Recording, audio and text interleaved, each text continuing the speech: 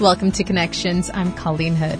The global COVID-19 pandemic has disrupted the grieving process for many across Canada, with gatherings being limited to 10 and under in most provinces. People are choosing to either postpone funerals or stream them online. Today's guest is Libby Siebold. She is the funeral director at Sobering Funeral Chapel. She'll talk to us today about the changes that are happening in her line of work and how funeral homes are helping those who are grieving get through this difficult time. That's today on Connections. Today's guest is Libby Siebold. She is the funeral director at Sobering Funeral Chapel, and today we're discussing how COVID-19 has affected funerals, not only here in Manitoba, but across the country. So can you tell us a little bit, Libby, about what Sobering Funeral Chapel is doing during this COVID-19 pandemic? Oh, sure. Well, in our funeral home, we're just amazed at how things have so quickly changed with social distancing.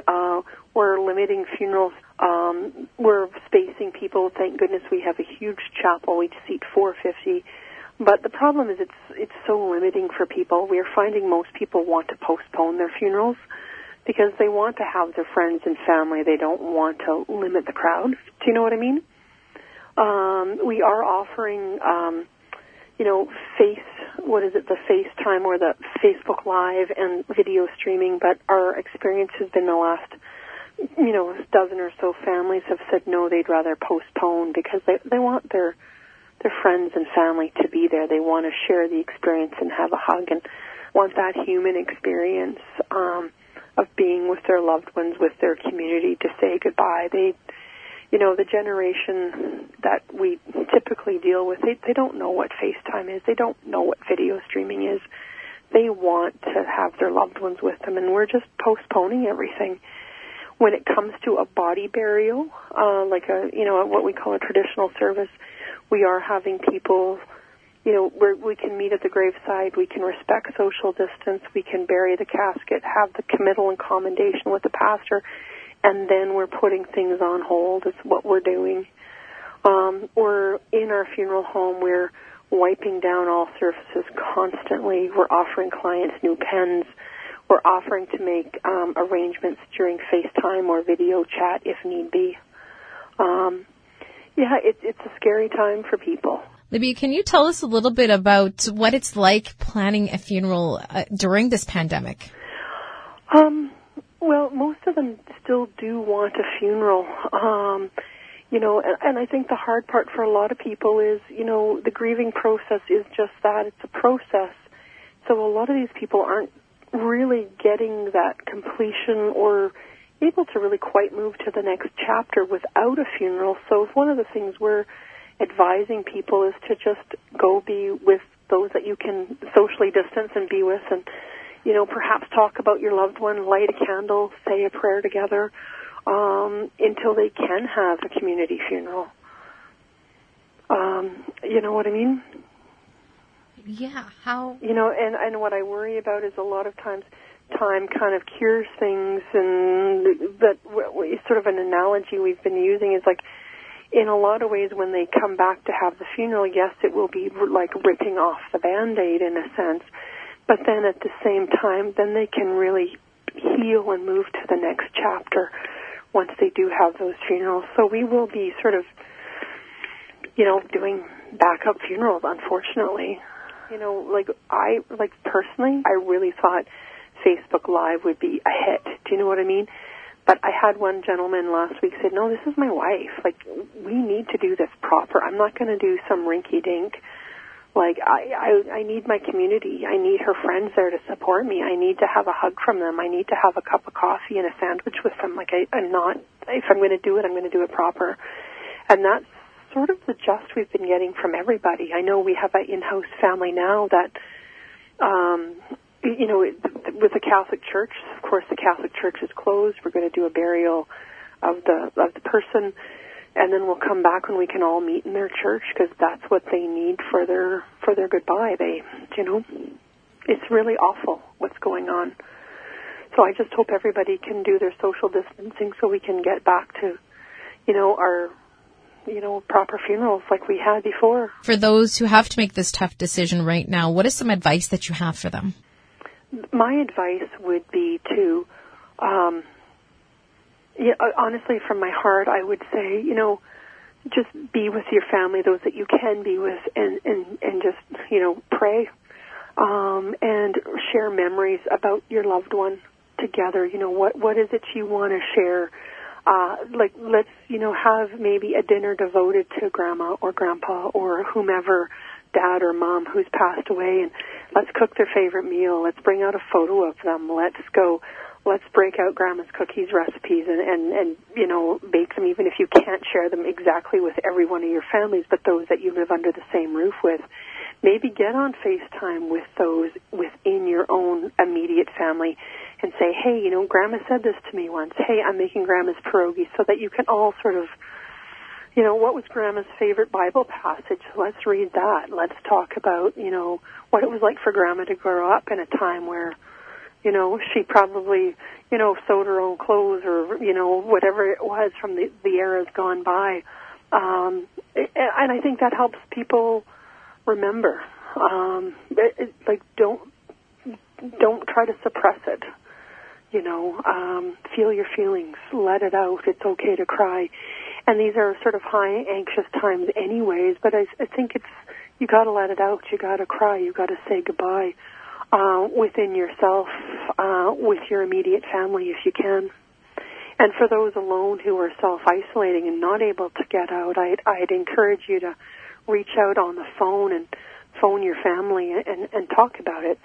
I know a lot of people are alone in their homes, and we've moved to be such a texting Facebook world that I think, just picking up the phone and phoning that cousin who would have come to the funeral and say, hey, you know what, I really need to talk about my mom. I really need to talk about this.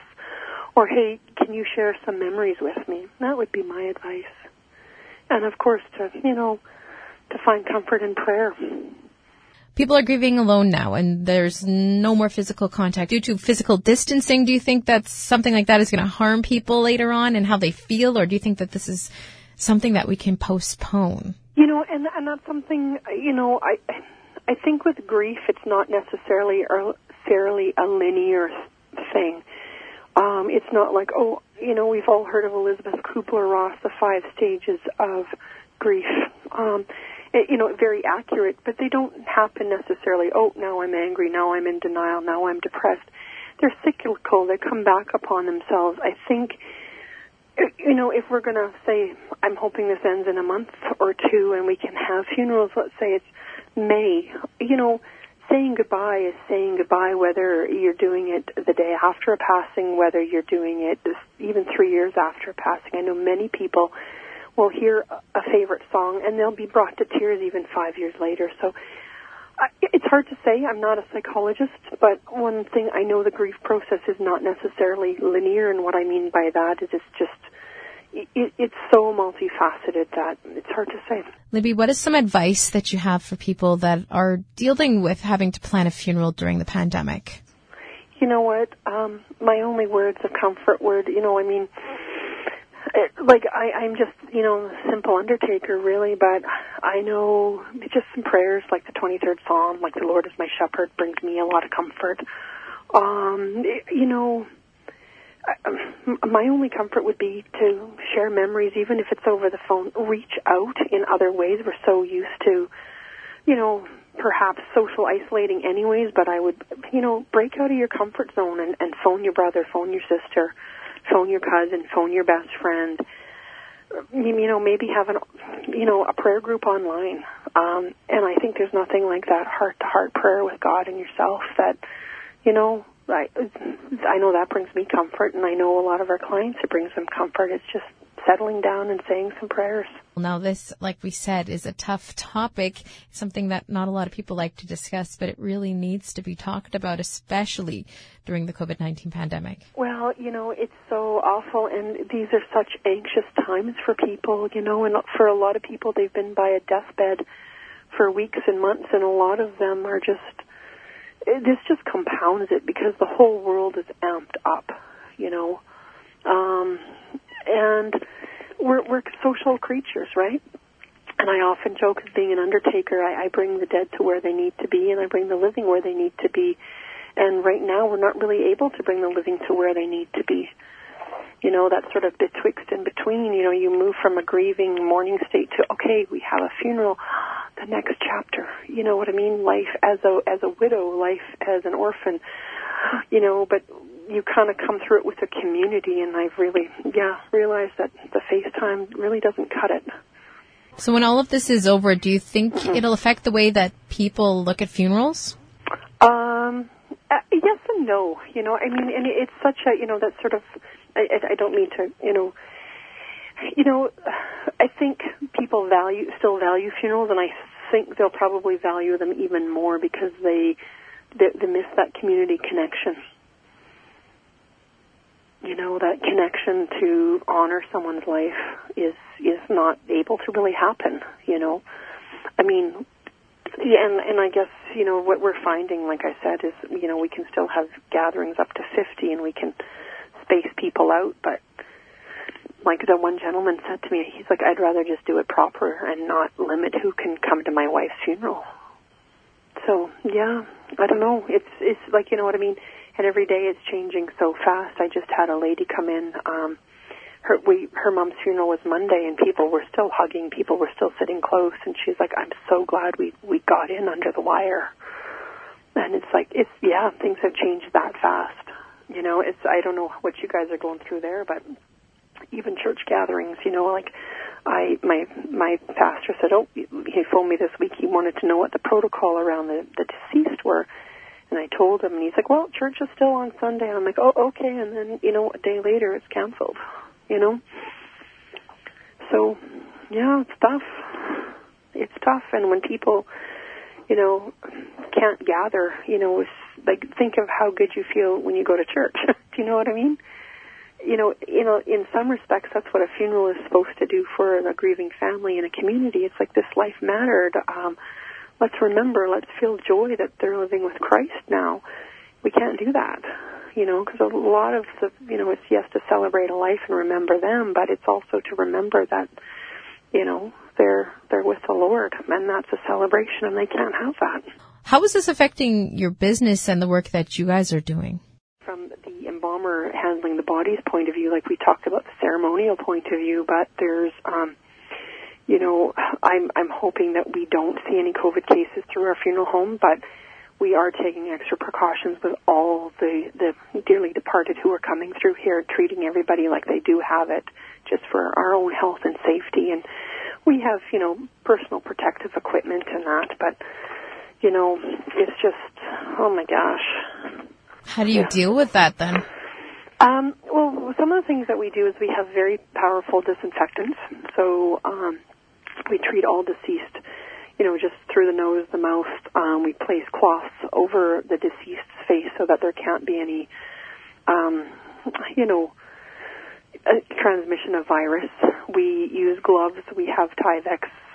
We have face shields that we use, although they're in short supply for funeral directors because we're not considered medical professionals, so we haven't been able to access medical supplies. So we're just sort of, thank goodness we do have a bit here, but we don't have, if there was a real outbreak like Italy, we would be in a lot of trouble, the Funeral Association and the Embalmers of Manitoba, because, again, we're not considered essential medical personnel, so we don't have access to the masks and, you know, other protective equipment that we could normally buy. So that's very unfortunate and very dangerous for our families and our workers. You're seeing quite a few changes in your business, and quite a few things are frightening for you. In Manitoba, it's the only province where, you know, I've worked in British Columbia, I've worked in the United States, where I go pick up somebody who's passed away. And remember that we're 24 hours and we're going into the hospital situations that we're not given what the cause of death is, and it's the only province that doesn't do it. So it puts us in an extra dangerous position. They don't inform funeral directors what someone passed away from. So we are having to treat everybody and use equipment that we perhaps, you know, otherwise would save for a real COVID case. So we're I don't know.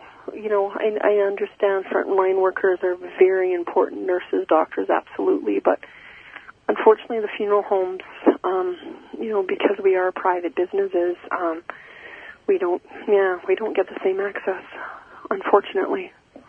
Do you see any changes coming in the near future in regards to that? Yeah, because I mean, it could be a very big portal of transmission if we're not, and there could be a lot of unfortunate cases within funeral homes if we're not able to get access to masks and that. Like our funeral home, we do have masks and we have personal protective equipment, but we wouldn't have.